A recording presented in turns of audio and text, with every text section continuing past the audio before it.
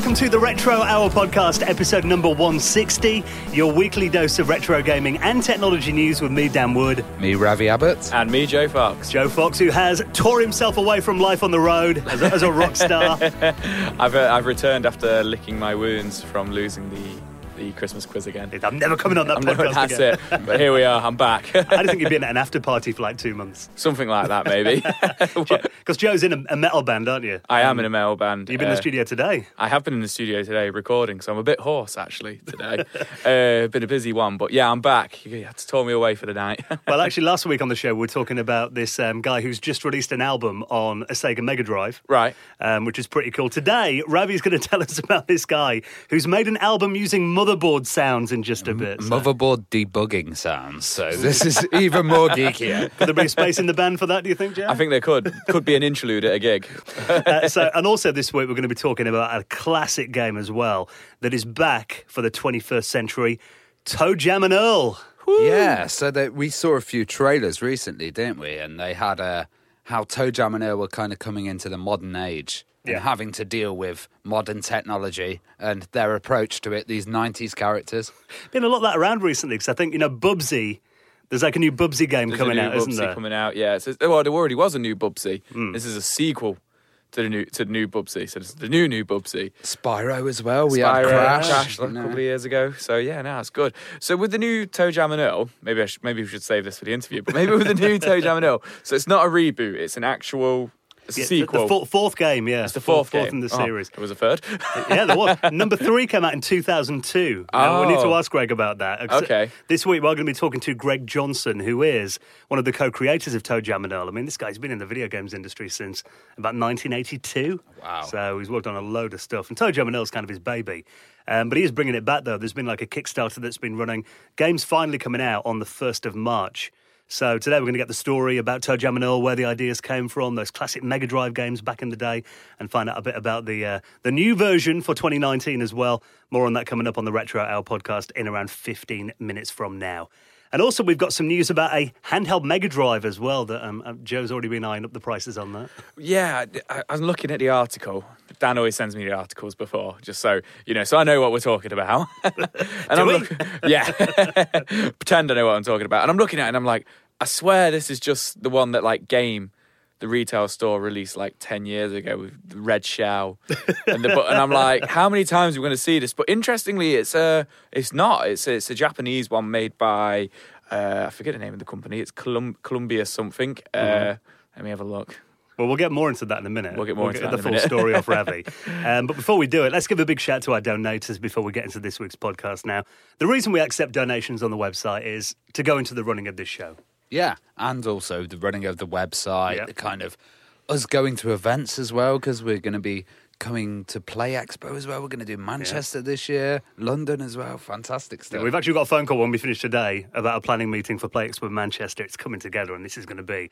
And I know we say it about pretty much all the Play Expos, but they keep getting bigger and bigger, don't they? Well, who have we already got there? We've got Matthew Smith coming, the legend from Jet Set Willy. Yep. We've got the Nightmare crew coming there to perform Nightmare live on stage. David Rose, some of the original artists of Nightmare, and a lot more surprises coming up as well. Yeah, so we'll keep you up to date on those over the next few weeks as we announce more names, and I'm sure we'll have a little giveaway for some tickets as well. But obviously the reason we accept donations on our website is to allow us to do these big events and keep this podcast going week in, week out. And anything we get, 100% goes back into the running of the show. So we appreciate every penny, every cent, every dollar, every pound, every euro. And for making a donation of any amount, you will find your place in the Retro Hour Hall of Fame. Like this week, Dennis Beverloo, Ryan Schuler, Stephen Quinn, and Cameron Armstrong, who all made donations. And you can do the same. We've got a little PayPal link in our supporters section on our website at theretrohour.com. Now, before we get into that handheld Mega Drive story that we need to talk about, we've got some cool little magazines in front of us here, haven't we? Yeah. Actually, very big magazines. These are quite weighty. Yeah, so this is called Commodore and Amiga Plus, and this is a Commodore computer users magazine. Now, I was a subscriber to Amiga Future and stuff, and I like Amiga Future, but I was reading a lot of stuff online. Yeah. We were handed this magazine in Amiga Island, yeah, and this is basically all handwritten articles, beautiful artwork on there, and they're fully going in depth about the community. You know, there's stuff that's available in this magazine that's not online, and they're doing a Polish version of it and a English translated version. And this is a beautiful magazine. You know, you can get it in print. Yeah, well, it's 81 pages, this issue I've got here. So that's the thing normally about, like, modern retro magazines, apart from Retro Gamer, obviously, but kind of the smaller ones are generally quite thin and stapled. Yeah. This is bound. It's got a glossy cover, full colour, 81 pages. I'm holding it in my hands and I'm looking at the quality of it. And I'm like, this is really nice. Yeah. Like, really good. I'm going to do the proper test that you have to do. Hang on, let me just peel back the front cover. You got to sniff it. Yeah, you got to smell it. I was literally thinking to myself then, is he going to sniff it? That's a test of a quality mag. Yeah, that's a good sniff. So how often does this come out then? This kind of comes out so that's the summer-autumn issue Right. that you've got at the moment. So I guess it's seasonal at the moment. And they're a small group, and their website's kaplus.pl. So it's a Polish website, but this is Polish and English, and it's pretty awesome. I've got issue number 9 here. Yeah. We've got the Memories of LucasArts. Very interesting. Yeah. Their background. We've done a couple of shows on them before, yeah. Yeah. But it's great. I mean, I do love a magazine, and we've talked about that on the show before. I mean, yeah, okay, you can get news and you can get articles on the web, and you can sit on the toilet with an iPad, I guess. But... I was about to say, for me, whenever I go on holiday, I always like to go into the WH Smith's in the airport, and I always like to find myself a retro game magazine. I can always find one, and they've always got this good quality, glossy pages, and it just keeps me entertained on the flight, end up reading on the beach and stuff like that. So I could see 100% this is one I'd probably pick up for that kind of instance. So it's really nice, really nice artwork, like hand-drawn artwork on the front as well. So what I love about mags as well is kind of a bit of escapism. If you're reading something on the web, you've got like your Facebook Messenger popping up and Twitter, and just check that email out. Your attention span is so short on a website. But if you've got a magazine, you're on a train, I'll read it cover to cover if I've got like a mag. 100%. So great work, guys. Keep up the good work on the mag. And if you want to get hold of your copy of it, we'll put a link in our show notes this week at theretrohour.com. So let's talk about the 16-bit Pocket Mega Drive. Well, I think Pocket MD, I don't know if you can call it Pocket Mega Drive. Trademark. Trademark. But this is really good because they're actually saying in the article here on Nintendo Life, amazingly, they're talking about Mega Drive. Yeah, they're saying that, a lot of these Mega Drive consoles came out and they weren't that high quality. But this one's surprising. It's actually got quite a nice screen.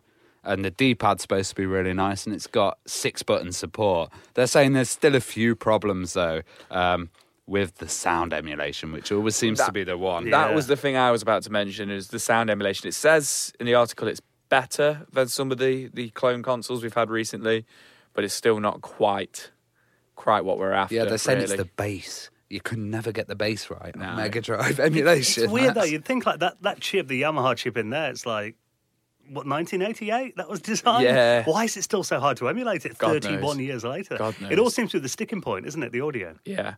I think what's good to point out as well, though, is it's actually got its own cartridge slot for a handheld. That's what I was getting to earlier on when I was rambling, was it looks like one of these old knockoff ones from Game. However, they never had the cartridge ports on the back, whereas this has got one, which is also, well, obviously it works on Japanese games because it's a Japanese company. And then they've said, actually, it doesn't work on Japanese games. It's not region free, but it supports the EverDrive, which is the one that you can put the SD card in. I'm looking at these pictures, Ravi, and they're Japanese cartridges, so I'm just saying. Oh, no. PAL and North American games with Regent lots refuse to work. Yeah, just put the ones I can find next to the picture of it, didn't they?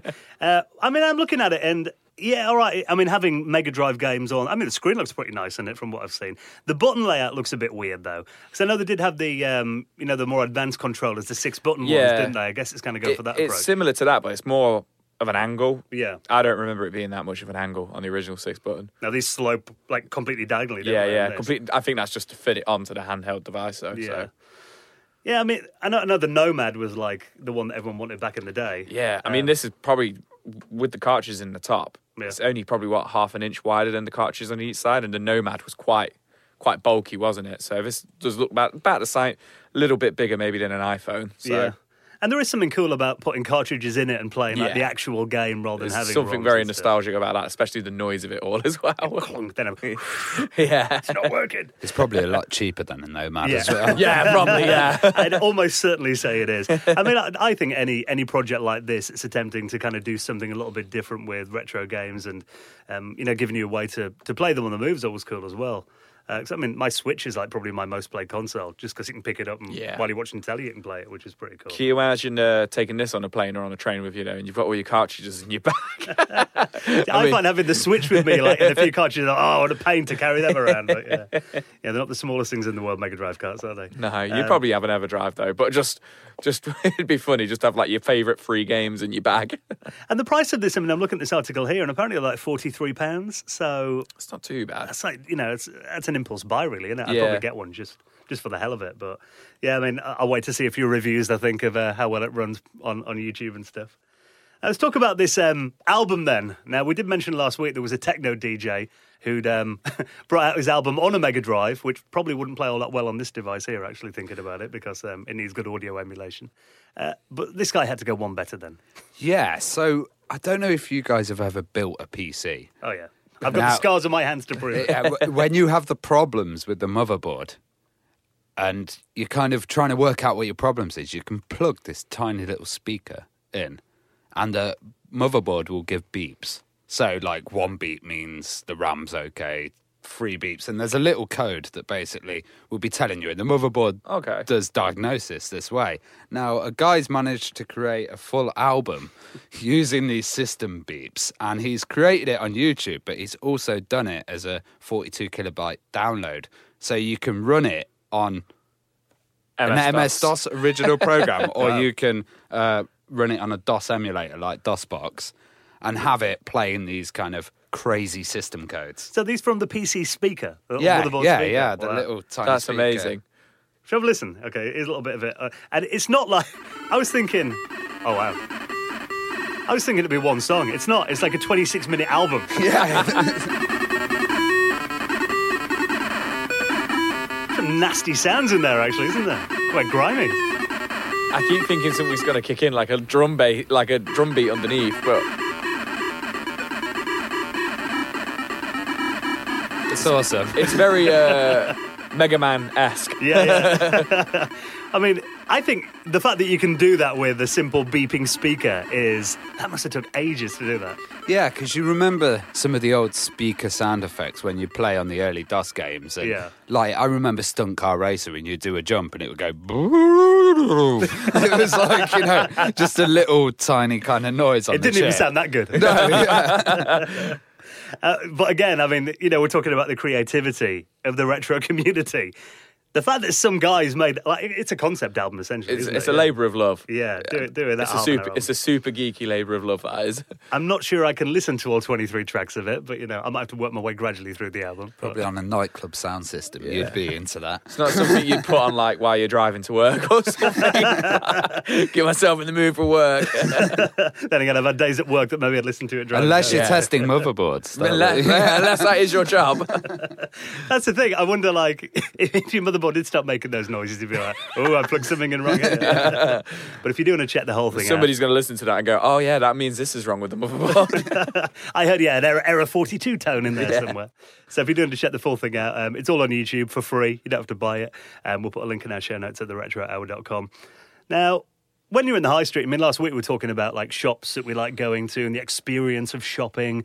We mentioned stuff like you're talking about the Microsoft store that you went to. Yeah, the Windows stores in America. And the Apple stores, obviously, very popular places.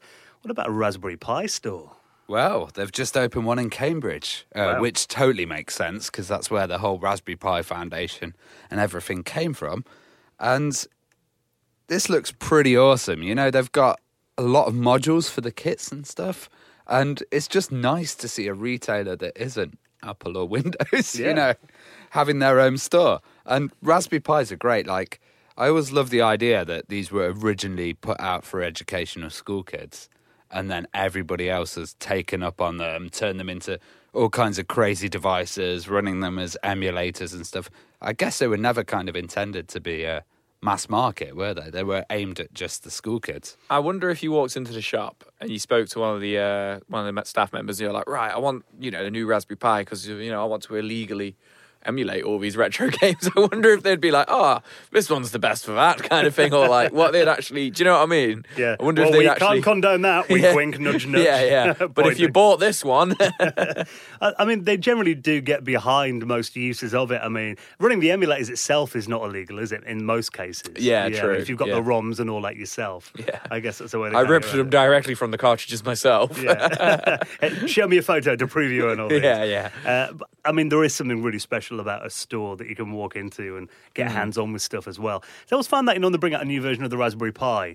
It hasn't been as bad with the recent ones, but there was always a time when if you didn't get them on day one, you'd have to wait about 3 months sometimes. Yeah, and all it would be the bare board. Yeah. Like, they wouldn't sell battery packs. I remember getting loads of power chargers for phones, trying to use them, getting the power display thing until I bought the official Raspberry Pi power supply, 2.1 amp or whatever, and that basically kept it stable. So having all these extra things are really awesome. You might have like an official case, and they might have battery packs as well, but it will all be the correct kind of voltage and stuff like that. I know there's a lot of eBay stores that sell all these Raspberry Pi accessories, and some of them are bad and some are good. So you never know what you're getting off eBay, though. I remember a few years ago, you, Dan, telling me about the Raspberry Pi and stuff and how you were struggling so much to get a hold of the particular one you wanted. Yeah. And, like, I just remember thinking to myself, like, why would just order it? Do you know what I mean? But it was clearly a huge demand for it, so... Well, no, the last one they brought out, they did actually make a lot more. Yeah. So I think they underestimated I think it was the version 3, I think it was. The one that I struggled to... get hold of straight away because it did sell out really quickly. But then when they brought the next one out, the mini one, so they gave it away in a magazine as well, didn't they? That Magpie Raspberry magazine. Pi Zero, that was the really I remember tiny you one. looking for the magazine. I can't remember we were in Manchester or Blackpool, and you were like every newsagent. So like, I'm just going to pop in here. See, the thing was, the mag was like a £5. I already had a better Raspberry Pi anyway. The fact that it was free, I probably spent about 20 quid on petrol driving around on a Saturday night to try and get that from newsagents. But you remember there'd be all these guys that would like go into WH Smith. I remember my local Astra I went into, and I asked a guy there, I was like, have you got a copy of this month's Magpie? Because weirdly enough, you're about the 8th person to ask me that tonight. A guy came in today and he bought like all 20 copies of them. Put them on eBay, Yeah. But I mean, I imagine the Raspberry Pi store would sell Magpie magazine. Oh, yeah. And another thing is as well, like the modules that they have on there. When the Raspberry Pi first came out, there wasn't that many modules, like LCD screens that you can plug onto it, the Pi camera, all these like sensors and temperature stuff. But now it's been developed and there's a lot of people owning them. There's a lot more choice. So you can do tons more with your Raspberry Pi than you could before. And I wonder, with the Raspberry Pi store, I mean, reading, there's only a short article that we've got here on boingboing.net, but I imagine, they will do stuff like the Apple Store do, I imagine, where they do little workshops and that kind of thing. Yeah. Even watching the video, they had like coding corner. Yeah. And stuff like that. So, people could probably come in and learn. Like, I doubt they're going to make that much money off markup off selling Raspberry Pis compared to iPad Pros. It's like... Yeah, I think you probably buy about like 50 Raspberry Pis. Yeah, I think it is more for the community and more to have a shop front for it in Cambridge. Yeah. Well, it essentially becomes a bit of like a user group, I guess, if people are going there and they're learning programming and, what to do with a Raspberry Pi. That's the one thing you always find, and, we've talked about it before, that everyone buys Raspberry Pis, and I've got about 4 or 5 of them, and... Most of them are like, I'll do something with them, then they're sitting in a drawer doing nothing.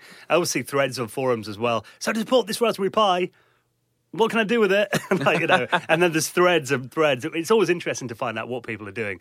Weather stations, generally, that seems to be the main thing. Yeah, mine's been a cloud server, a streaming little box, an MP3 player. Only thing I've ever used one for is retro games. Yeah. It's good for that as well. It is good, though. So I got one of the, it's Monster Joystick, isn't it? Yeah. They do this really cool little kit where, Ravi's got one at the moment where you've got a joystick, haven't you, for so I've got computers. a joystick that can remap the fire buttons for old consoles where the fire button's up, which is awesome. You just do a switch at the back and it assigns it to another button. Okay.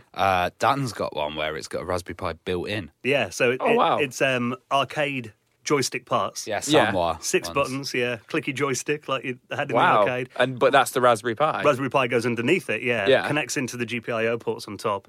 output your HDMI and you can get MAME on there, and it's a great little all-in-one. You'll have to have a go when you come Wow. over next. It's Yeah, really where did you cool. get that from? Yeah, well, they sent it to me very nicely. Joysticks.com. Where did you get that from? Well. Not in return for a shout-out, but they were very kind enough to send me one. But yeah, if you do want to get hold of one of those, actually, they're really good. I'll stick a link in this week's show notes. Now, before we get into our interview this week talking about ToeJam and Earl, what you can do with the Doom engine never ceases to amaze me. How many things have we seen running on the Doom engine? What was the last one? Doom Golf. Yeah, Doom Golf we're talking about the Doom other week. Paintball. Chocolate Doom, I remember that. Simpsons Doom back in the days. Chocolate. What about Legend of Zelda running on the Doom engine? I need to see this. This guy's done it. It looks really cool. Actually, graphically, it reminds me a little bit of like Minecraft. It's a bit like... Yeah, it's kind of got the blocky vibe, hasn't it? Yeah, and you walk around as Link with your sword. And what's really cool is you go around some areas of the game and there are like characters from different games, including the original Doom characters are in there too. So if you want to kill one of them with like the Link sword, you can. But if you notice on the bottom screenshot, it's still got the Doom medical pack as the kind of I've just noticed that. That's amazing. So looking at it, I mean, I think graphically, like I said, Minecraft's what it makes me think of first of all. I look at it and I think, yeah, that kind of very blocky kind of Lego brick style graphics. But at the moment, they've kind of started this, but they haven't got the resources to finish it on their own. It's a crew called Exodus on ModDB, which I imagine is like the big, Doom modding site that you. It's like a general database. So they have like old games, but also modern ones. So they'll have like GTA and GTA Vice City, do the full range. And mods and stuff, all right. Okay, got you. Well, at the moment, they're saying, they've opened this to anyone that wants to finish it off or improve upon it. So there is a little video running on YouTube as well that kind of shows you around it, and like you can see it running. It does look really good, actually. Well, I'd like the kind of Doom mode in there. So if you could be Link and just get a shotgun. Yeah, just go around. That would actually be brilliant. When I was looking at this, first thing that came to my mind is Ravi would love to play this in like virtual reality. Yeah, absolutely. That would be good. I don't know if it that made is me right sick. up Ravi's street. The Doom engine in VR, it makes me sick anyway. Doom, like the frame rate. Yeah, even playing it on like a CRT and stuff these days, sometimes I'm a bit like, oh, kind of feel a bit queasy. Yeah. But, I just think it's amazing the things people are still doing with the Doom engine like 25 years after it came out. It's just nuts, and I'm sure we'll be seeing lots more over the... I was going to say, I'm sure this isn't the end of it. Lots of people have been turning stuff into first-person shooters. Chaos Engine. Yeah, one that was done recently on the Unreal Engine as well. So. Yeah, the FPS is definitely one genre that's like stood the test of time. Resident Evil 2 remake. Somebody's already made that first-person shooter. Oh, really? Modded it already. That's only been out like, 2 weeks? About 2 weeks, yeah. And that's all about 5 days ago. I'm sure we'll be looking at that in depth in the future, Ed. Anna showed me that, and I was like, no, it's too smooth. I want the screens and the doors back. That frame rate looks far too good. Weird angles. If I even had a seizure or vomited within 5 minutes, it's not for me. Right then, well, that's all the news we've got for this week. If you want to check out any of those stories, of course, we save you the trouble of Googling them. We put them all in our show notes at theretrohour.com. And now let's talk about the legendary ToeJam and Earl series and about the new game that's coming out very soon as well with this week's guest, Greg Johnson. You're listening to the Retro Hour podcast, and it is time to welcome on this week's very special guest. Welcome to the show, Greg Johnson. Hello. Thank you for joining us, Greg. Now, we've timed this very well, I think, actually, because Ravi and I are really excited about the return of ToeJam and Earl in a brand new game for 2019 that we will, of course, talk about in just a bit. Before we get into that, though, I mean, it would be quite cool to find out a bit of history about, obviously, ToeJam and Earl and you as well. I mean, what originally got you into video games? Well, when I started, I hate to say this, but kind of old. I started back in 1982. So when I started, video games didn't really exist yet. There were arcade games back then. You would go to the to the bowling alley and play arcades, or we had, Space Invaders, tabletop games and that sort of thing. And then they were just coming out. There was the Atari 800. It was even before the Commodore 64 came out. And so I remember seeing my first video game when I was in college and being kind of blown away by it. And it sort of changed the direction of my life, actually. I had been, I was in college studying, biolinguistics. It was a major I had made up because my plan was to talk to the dolphins and whales, figure out what their secret language was, and then be in the position to be the guy that got called in when the aliens landed. So I'd be talking to them, and that's what I was studying. And then my roommate brought home an Atari 800, and I stood behind him, watched him playing these games, and was like, oh my gosh, this is so fun and so cool. And he got involved with a video game, a very early video game with EA, Electronic Arts, that was just getting off the ground. They were like 20 people. And I said, oh, can I do that? Like for the summer, I thought it would be really fun. And so I got involved with my very first game, which was Starflight, one of EA's early games. And then I just kept doing it. Every year I would think, oh, I'll just do this for another year and I'll go back to grad school next year. And then I looked up and it was like 35 years later. So that's what happened. How did you kind of transfer from, marine stuff to programming, and what language did you start on? Well, let's see. I worked at Scripps Institute, which is, you may know, is an oceanographic institute in San Diego when I was in college, and that was in preparation for my the career I thought I was going to have. And I was actually coding there in BASIC, which is so funny to think about that now. It's so old. But, I had done a bunch of coding in school, but this was like a self-designed major. I was really interested in language and thinking and what happens in the brain and how we perceive. And I still am fascinated by that stuff. So I ended up, oddly enough, kind of using that stuff in my gaming career, creating aliens to talk to and figuring out systems for how they would speak, and language and personality simulation and all of that kind of stuff. All of the things I had been kind of preparing for in school to do research on, I ended up kind of building in a more playful way. And you'll notice a theme in a lot of my games. There's aliens. If you look at the things I've built and worked on over the years, that keeps popping up again and again. So I guess I've got a bit of an obsession with that. One of the early games around that time, I mean, I did read that you were into Rogue as well, the dungeon crawler game. Yeah, that's right. When I was, my last couple of years of school were at UC San Diego, and I spent many, many nights, late nights up till 3 or 4 in the morning playing Rogue. And that was in the days, when you would play on a mainframe computer and they had all these little rooms you would go into where there was a little, a little desk with a black and white CRT monitor. And I would sit there playing with, in ASCII characters, the little characters. And the whole game, happens in your head, in your imagination, and you're being chased by vampires and zombies and collecting scrolls and potions and all that kind of stuff. But it was all just letters on the screen. But I was completely taken with Rogue. And so no coincidence that ToeJam and Earl is essentially Rogue under the hood. And of course, that was in the days when it was Rogue. There were no roguelikes. You just played Rogue. And so ToeJam and Earl, I guess, I'm trying to think if there were any other Rogue based games prior to TJ&E. I think we were really one of the first. We came out before Diablo did. Diablo was probably the biggest main other game that started the roguelike genre, but we came out a few years before that. I think, I think Gauntlet preceded us, but I don't know if that was an arcade game back then. It wasn't like a console game, and so they may lay claim to the first roguelike. Well, talking about your early games, I mean, Starflight, that was the first game that you did. I mean, what was the story behind Starflight then? How did that game get started, and what did you want to achieve on that?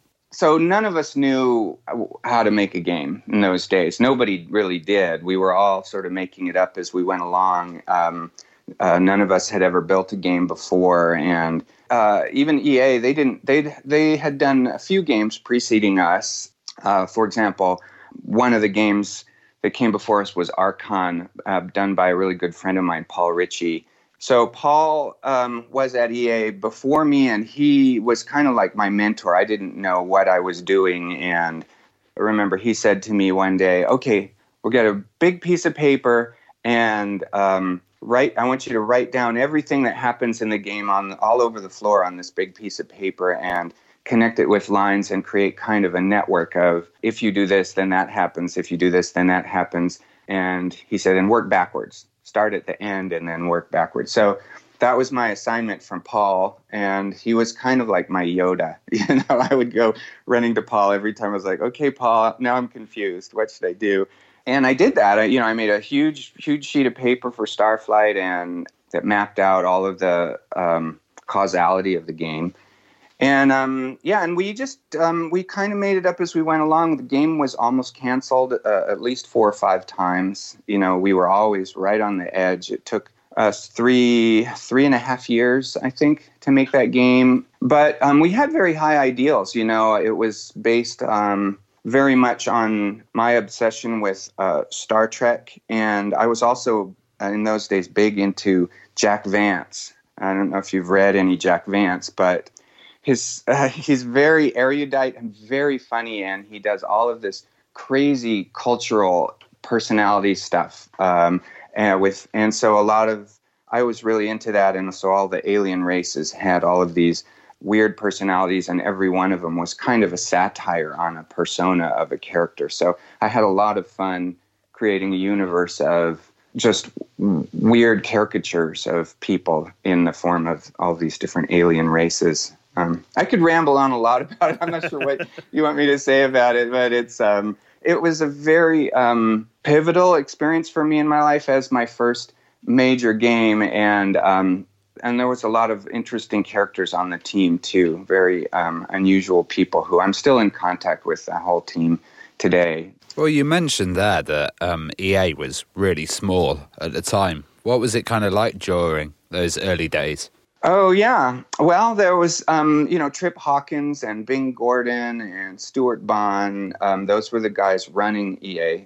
They were young and idealistic. They had this idea that they wanted to promote the artists over the games, and they had this kind of like the entertainment, the music industry. They wanted to make sort of rock stars out of the artists, and you might have you seen any of those old photos with EA artists like in the black turtleneck shirts, and they're kind of so funny and so dated looking at that stuff now. But that was their concept, and the artists, of course, all the developers were very into that idea, and it was a very tight-knit community too. I don't know if you know this, but the Game Developers Conference actually started with the EA conference that we had every year, once a year, and we'd get together with, I don't know how many it was, maybe it started about 15 or 20 developers, and it grew very slowly to 30 or 40 developers, and we would get together and just talk about the games we were doing. And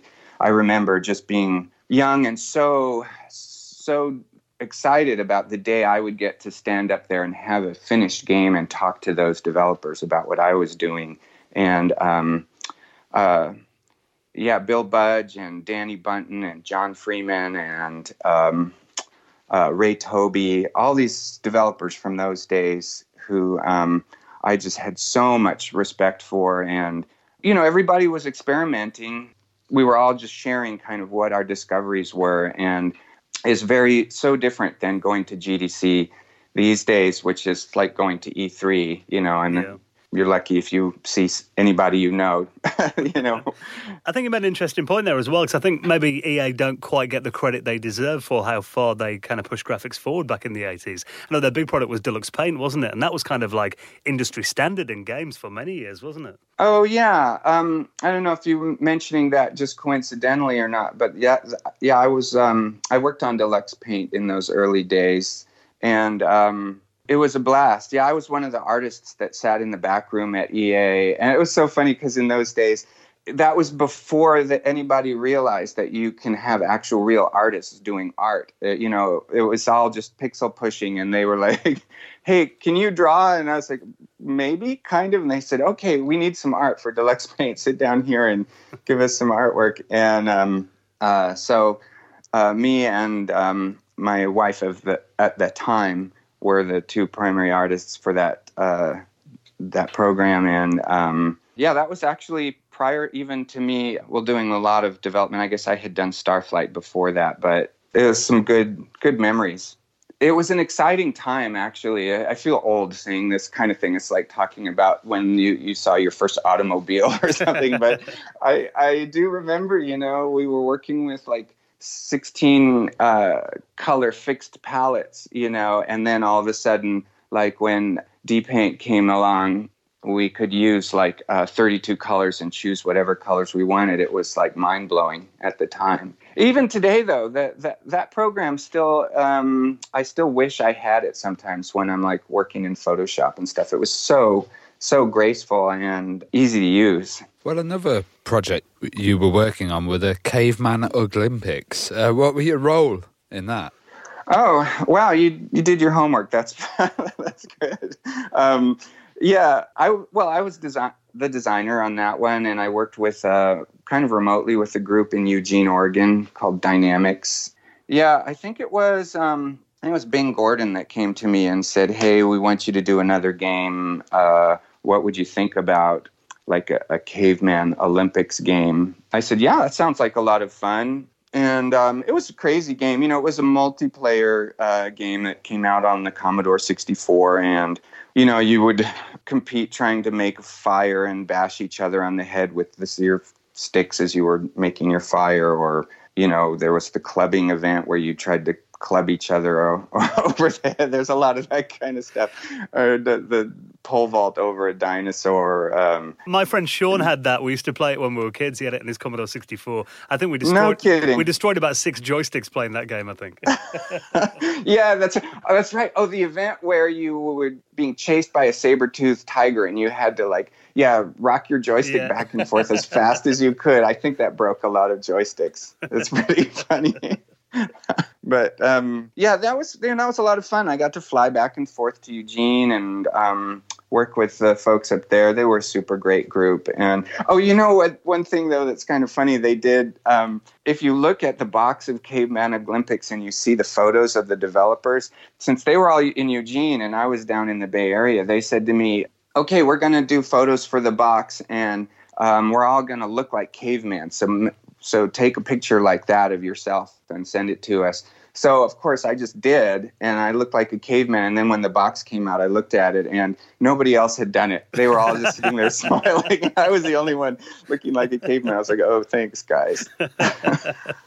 Well, another game you worked on that was, the complete opposite of Caveman Olympics was FA-18 Interceptor. Yeah. I didn't do a whole lot on that, actually. That was when I was still pretending to be an artist, and I just did the cockpit art for that and some other bits and pieces for that. But it was fun. I enjoyed that a lot. Yeah, just very nostalgic those days, sitting in a room playing music and doing art. I couldn't imagine getting away with that. Now there's so many really, really good artists in the industry, like real actual artists. Well, let's get on to your most famous characters.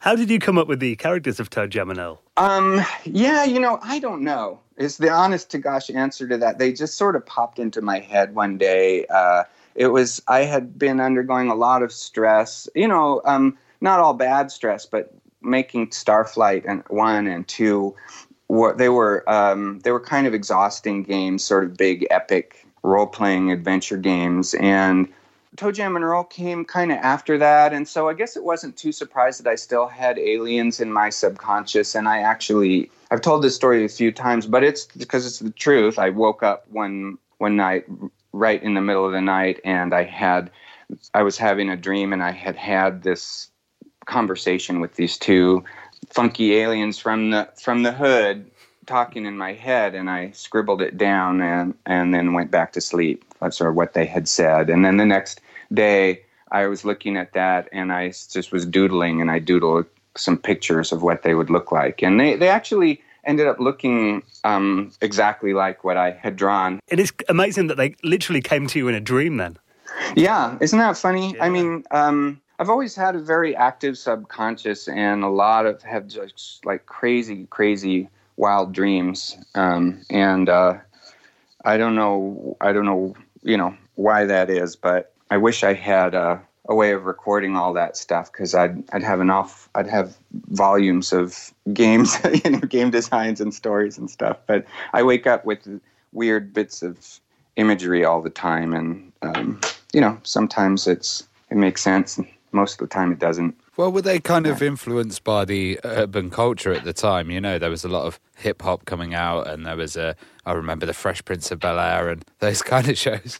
Attitude, wasn't it? Yeah. The Tude era, yeah. Yeah, that's right. Yeah, well, I grew up in L.A., in sort of halfway between West L.A. and East L.A., and it was very urban. And back in the 70s, when I was in high school, I had a big afro. You might have seen some pictures of me. My dad's black, my mom's white. I look white, but I guess through part of my career, exploring a little bit of who I am and my identity. My family is very mixed. So if you look at my games, you'll see ToeJam and Earl are clearly black characters. Yo, what's up? My homeboy and all that kind of thing.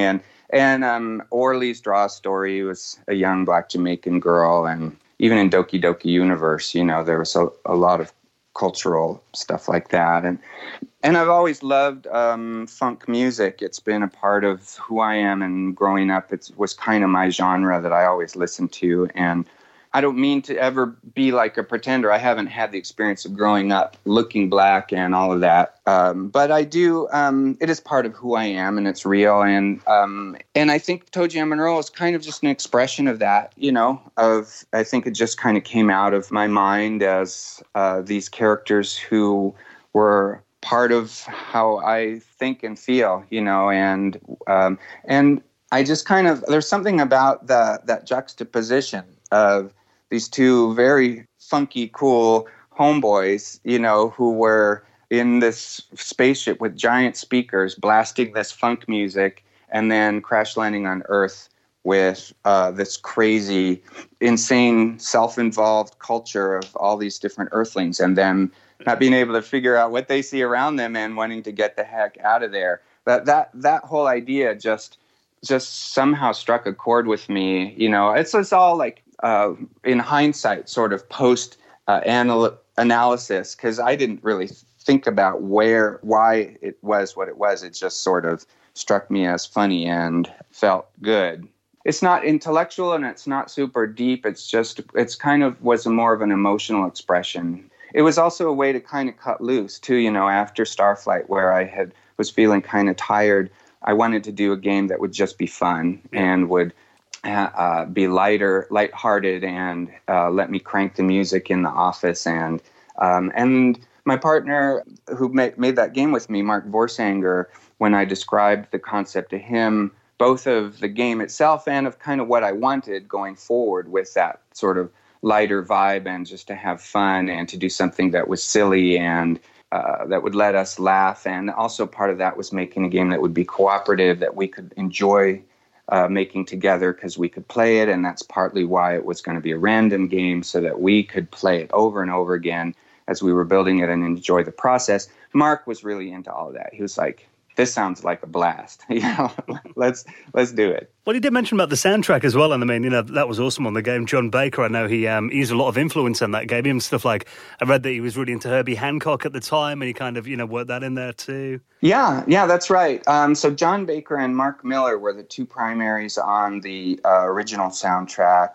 John did most of the composition, and Mark was more the kind of technical guy, because, and he deserves a lot of credit too, because Mark really pushed the boundaries on sound quality and on getting sort of instruments that sounded real. Those were the days when everything sounded, tweaky and 8-bit and stuff, and so he made it sound like actual basses and drums and that kind of thing. But yeah, John has always been into funk, but he's also really into jazz, and so and a lot of the composition actually I did as well. I would sing songs into in those days it was into a tape recorder. I would go walking on the hills and in Novato and sing into the tape recorder, and then I would bring all of these to John, and he would listen to them, and then he would sort of turn that into actual good sounding music. And then, of course, he came up with some on his own as well. So it was very collaborative and a lot of fun. And in fact, that's very much how we did the music on this new game as well, because we took about 15 of the old songs and remade them, and then came up with about 15 new songs as well. On pretty much all of those, I was the genesis, where I would sing into no longer a tape recorder, now my smartphone, and come up with the various bass lines and drum lines, and here's the chorus or whatever. And then I would grit my teeth and, with a lot of embarrassment, sit there as I played it for Burke Trishman and Cody Wright, who is our bassist and guitar player for this. And they would have to hear me singing. But yeah, like Cody is the most amazing bass player ever. He would listen to it once and he'd go, okay, yeah, I think I got it. And then he'd pick up his bass and he would just do what I just did, but make it sound a million times better. And that's how we did the music on actually all the games.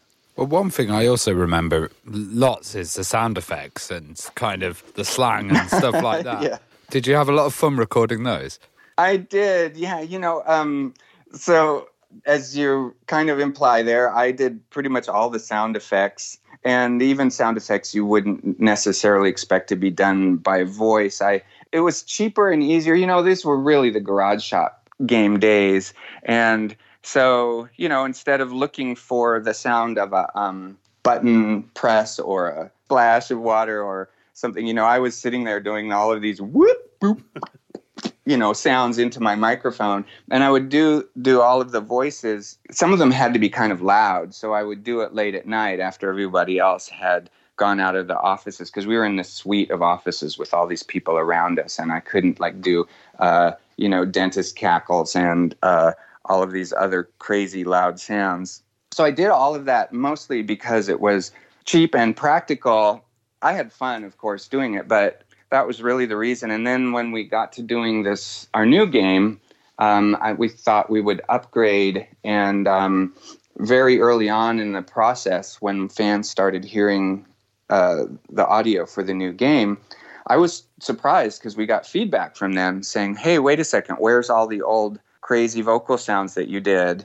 And I said, well, we made these sounds new, they're better, and they're like, no, we want the old school stuff, get a microphone and just do it yourself. I was like, oh, okay. Yeah, we actually downgraded the sound quality in this game because of what the fans were asking for, which is a little bizarre, but fun and understandable. I guess, people want to be taken back to where they were and their childhood memories and that kind of stuff. So, it all makes sense, I guess, once you hear that. I remember when the game came out, some of the kids at school who had Super Nintendos were a bit jealous that they couldn't play it. How did the partnership with Sega come about then? It was just kind of happenstance. Sega of America had just kind of gotten started. They were just opened up in the Bay Area, and once again, just like my story with EA, they were just, I don't know how many people, but maybe 15 or 20 people there. They didn't even have any on staff legal yet. They just had a couple producers, and the fellow that was the executive there, his name was Hugh Bowen. And Mark and I made an appointment with them. I can't remember who our contact was that got us in there. We went in to see Hugh and tell him about this crazy idea of these funky aliens and this satirical, weird world that had just everything thrown into it that you could imagine. And we weren't really expecting much of anything.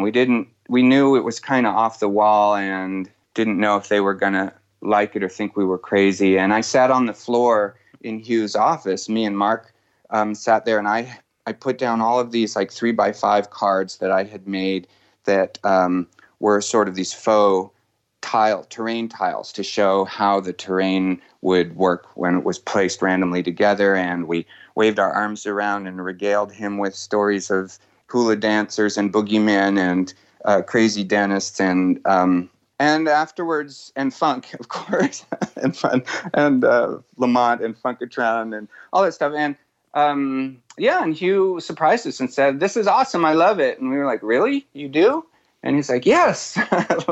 So even for a while, we thought that we might be the mascot characters for Sega because Hugh loved it so much. And then he got us a producer, Scott Burfield, who also just loved the whole concept. And they were championing us being, Sega's Mario. And we thought we were going to be in that spot. And then a while later, we got word, that Sega of Japan had nixed that idea, and basically we had been ousted by this little angry blue hedgehog. And so I remember your game came out really close to Sonic, didn't it? There's only a couple of months between ToeJam and Earl and the first Sonic game. Yeah, I'm actually not even sure about the timing of that. It was right around the same time, and I can't remember which one hit first, so you'll know probably better than I do. But yeah, we were feeling like Sonic was our competitor, like he had bumped us out of the chair that we were all excited about being in. And I was all pissy about Sonic too until I actually played it and then realized what a fun game it was. And so then I couldn't be too angry at it anymore. Well, one thing about kind of releasing games for consoles back then compared to nowadays, you can easily update them and you can add new content nowadays, but back then you had to have interesting things to keep people playing, and the random generation of levels seemed to be a really interesting idea. Where did that come from? Yeah, I'd love to take full credit for that and bask in my own glory. Unfortunately, the truth is, that's just a straight ripoff of Rogue. And, I can take credit for some of the things.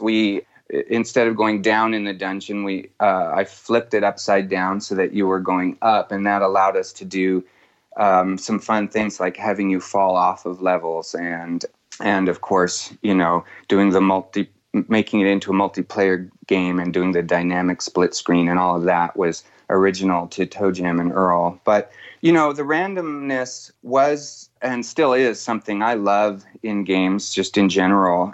It goes kind of hand in hand with another very old school game concept, which was permadeath, where you actually died in the game. Yeah. And it was so funny, when we were doing ToeJam and Earl 3, Mission to Earth, Sega's representatives, there was Visual Concepts, they were sort of acting as Sega's reps. They came to me and said, "Hey, we don't want you to do stacked levels anymore. We want a hub structure for this game and no more permadeath." And I was like, "Really? That's not ToeJam and Earl?" And they said, "Well, that's what we want. Those things are old school and they're out. Players don't want that anymore." So I did the dumb thing and I caved and I said, "Okay, we'll do what you want. It's your money." And after I did that and we released the game, I was looking at it and I realized, it completely doesn't work anymore, because the whole idea of dying and then starting over again, but you're starting over again in a random game and that you don't know, those two things go hand in hand, right? Very clearly. That was one of the biggest regrets I had about ToeJam and Earl 3 was that you play it once and you feel like you're done. The whole roguelike quality of playing it over and over again and seeing how far you can get each time. That is what that's at the heart of Rogue and a roguelike. We'd kind of done some major dirt to that concept. Well, even with the second game, Panic on Funkatron, did Sega have much influence on the design decisions of the second game, and did that kind of change much over time? Yeah, well, I bet you know the answer to that question already, but I'm happy to answer it for everybody. So yes, the answer is yes. We were going to do a sequel to Game 1. We had gotten about 3 or 4 months into building a sequel that was very much like Game 1, and we had done some new things, like we'd added, I remember ice and like swampy mud terrain, and we'd added caves and houses that you could go inside, and a few new elements. And Sega's marketing department came to us and said, "Hey guys, the game's not selling as well as we had hoped. We don't really know how to market this kind of game. It's sort of an outlier. What we do know how to market is games with big characters that are side-scrolling with lots of action.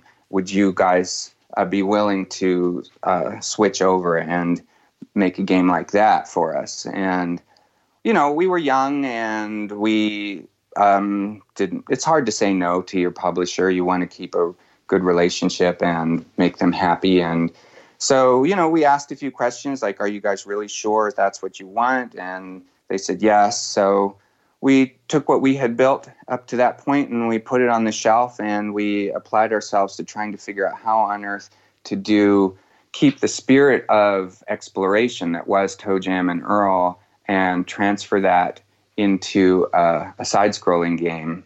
So, yeah, that's what happened. They kind of made us jump tracks to that whole new approach. And in retrospect, I think to whatever extent they ever think about this, the folks at Sega would probably agree that it wasn't the smartest decision from a marketing perspective. It really confused our fan base. And I think we created a great game, and a lot of people our fan base is even kind of split. A lot of people who played the second game before they played the first game prefer that.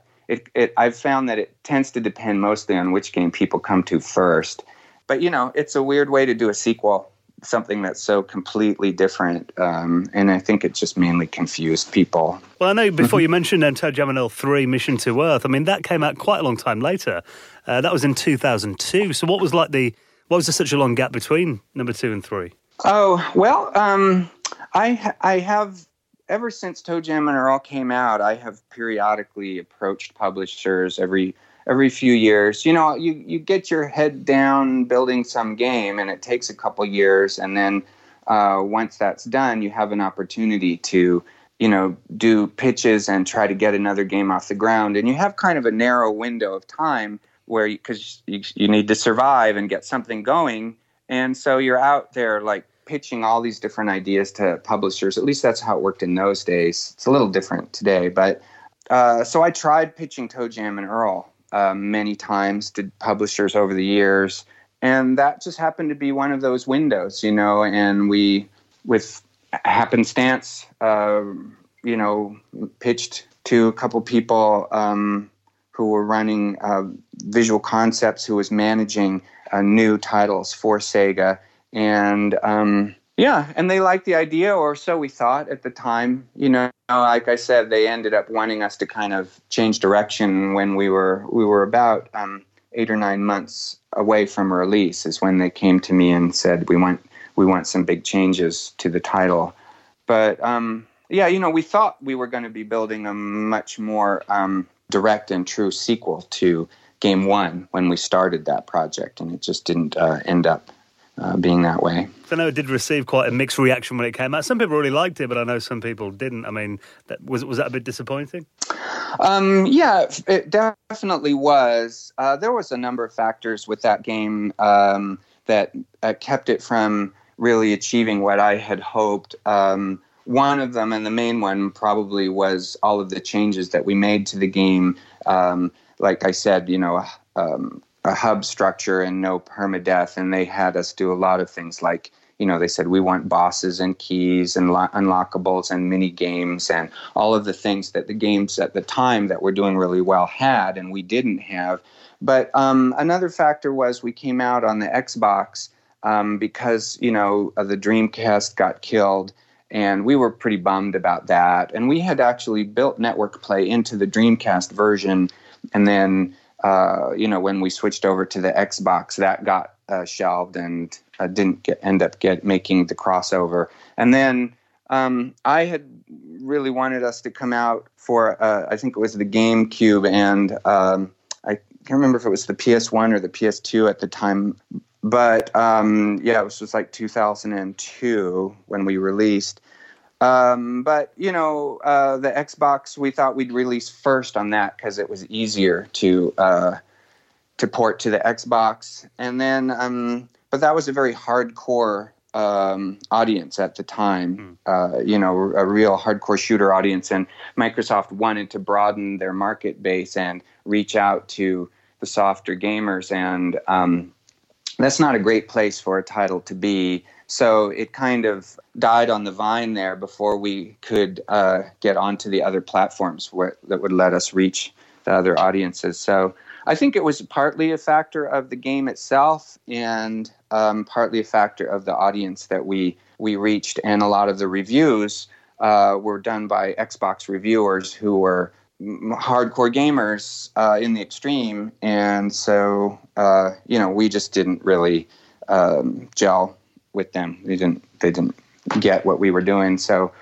but actually, in retrospect too, I'm always glad looking back. Things work out for the best. I really believe that, and I think even if we had stayed on the track we were on, we looking at the game we would have made, it wouldn't have been as faithful of a retro remake, like a tribute to the original game as what we've just made is.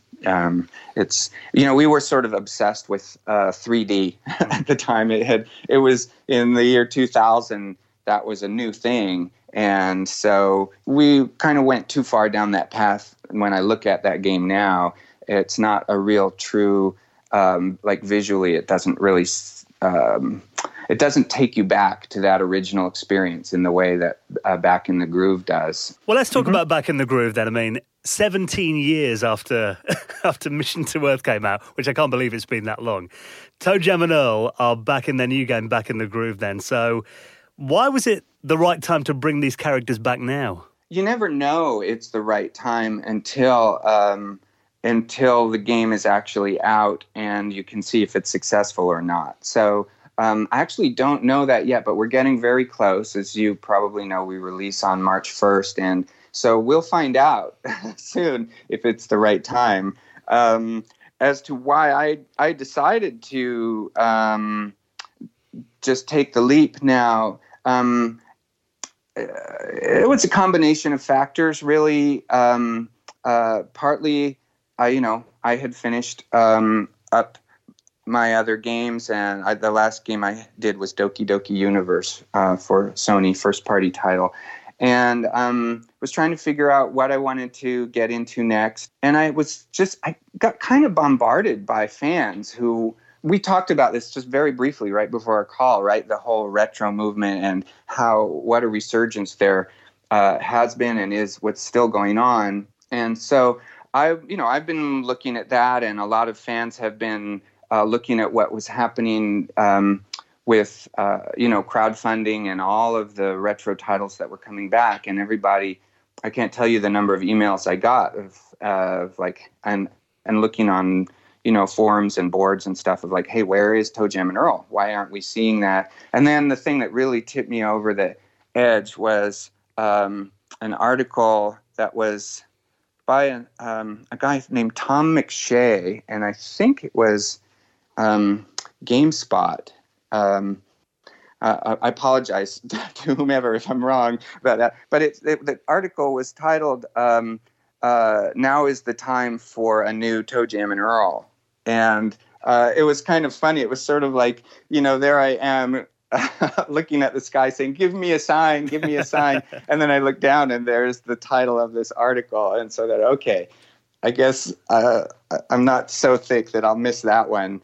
So that was really literally what tipped me over the edge. And I thought, okay, let's just give this a shot. And publishers and investors had told me that they thought the property was dead and too old to make a comeback. And, and like you said, Game 3 had kind of done us some dirt in terms of perception out there. And so we thought we'd run the crowdfunding just as sort of a litmus test to see. And if we couldn't get over the bar, then we would know that it wasn't really what people wanted. And we were sweating it too. It was right up until the very end. I'm sure you get a big spike at the beginning of those campaigns, and then it kind of levels out, and you have to bite your nails and sweat and figure out what else you could do that you're not doing. And then right at the very end, the last few days, it spikes again. And so, yeah, we had a 400K ask, and we came in at just over 500. So that got us off the ground. So ToeJam and Earl are in the modern era now. How did you kind of approach this with the game? Because we've seen from the trailer, it looks quite hilarious. Yeah. Well, good. I'm glad you feel that way. That's a good sign if you're feeling like the trailer looks like fun. And yeah, hilarious. I think that's a really good choice of word as well. Sometimes people ask me what I care most about or hope for most with the new game. And I usually answer with, whatever pops into my head. But one of the things that pops in most often is saying laughter for people. One of the things I really value about the gaming experience that ToeJam and Earl offers and that I hope for is for people to just completely de-stress and enjoy time together, laughing and screaming and being surprised and delighted. And so there's a lot of that. That's a lot of what we focused on in this game. And you can't make a funny game unless you're having fun yourself. If you're sitting there at your desk giggling and laughing, or going to your cohorts and saying, hey guys, check this out, and feeling like, oh, we can't put that in the game, well, that's too crazy, and then people going, oh, why not? Then you're kind of on the right path. I have seen people, I've been in boardrooms before with very serious people saying, okay, we need to make a game with humor. Let's break this down. What is humor? And then they'll put stuff on the whiteboard about different kinds of jokes and gags and stuff. And, and those are the games that make you kind of cringe, right? Laughter's not scientific. Yeah, right, exactly. You just got to have a good time and kind of cut loose. And that's kind of what happened in this game. I had a blast. I especially had a lot of fun writing all of the dialogue for the characters. We've got, you've probably seen, we've got 9 different playable characters in this game. So there's ToeJam and Earl in their new form. When our fans saw that, they were like, well, wait a second, you can't change ToeJam and Earl. You've made them grow up a little bit, but we want them to look the old way. So we give you the classic version as well. And then Letitia and Lawanda and Peebo and Geek Jam and who's ToeJam's cousin, and Flo, who's Earl's mom. And you can even play with new ToeJam and old ToeJam at the same time, or new Earl and old Earl, or any combination. And they all say different things to each other when they're together. So it's really fun and funny to have like the new TJ and the old TJ, because they're kind of confused about the fact that they look so similar, and they even kind of clue into the fact that one of them is the older version of the other one, and they have this kind of competitiveness thing going where they sort of take digs at each other and stuff. And so anyway, I had a lot of fun with the characters and the personalities, and we also had a lot of fun creating situations that would make players want to be mischievous with each other and playful, because that's where laughter really happens, is when people are playful with each other and surprise each other. So we did things like there's this awesome present called the special delivery present in there, and there's a whole class of presents that only turn on when you're playing multiplayer, and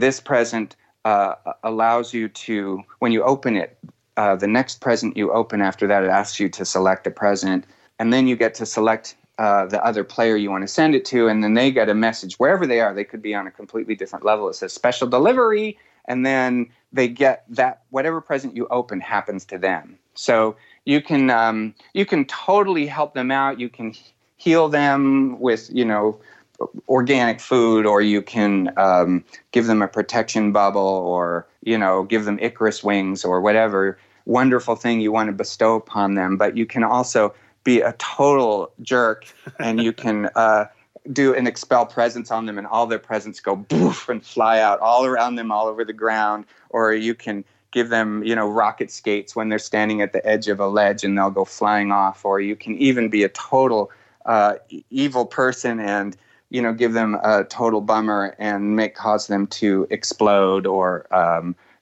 there's a burning up present, which basically turns you on fire. It's kind of awful, but it's pretty funny too. And you you can't stop running, and you're like flaming, and you have to find some water or jump off a level to put yourself out. You just know they're going to be the most popular ones there, don't you? Yeah, that's right.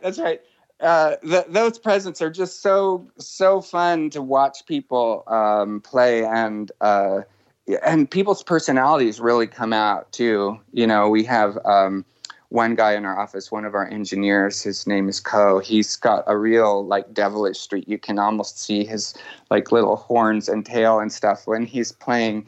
And he's always looking for ways to, he'll do an expel presence on you and then put on high tops and come racing up and steal all your presents as they're lying on the ground around you and stuff like that. All kinds of devilish combinations of things that we never even thought of, but that's one of the fun of this game, is that you can use all of your powers and presence in different, very creatively in different combinations. And what already excites me about the game is as well that it sounds like you've now made a game that you wanted to make without all the external interference. Yes, very much so. And I got to thank the universe for that. I also should give a shout out to Adult Swim. They were our publisher for a while. They were great. They were very hands off and they were actually fans. Our producer, CJ, he was a backer of ours, on Kickstarter before they even picked up our game. So he was very much our guardian and was like, make the game you want to make. That's what this is all about.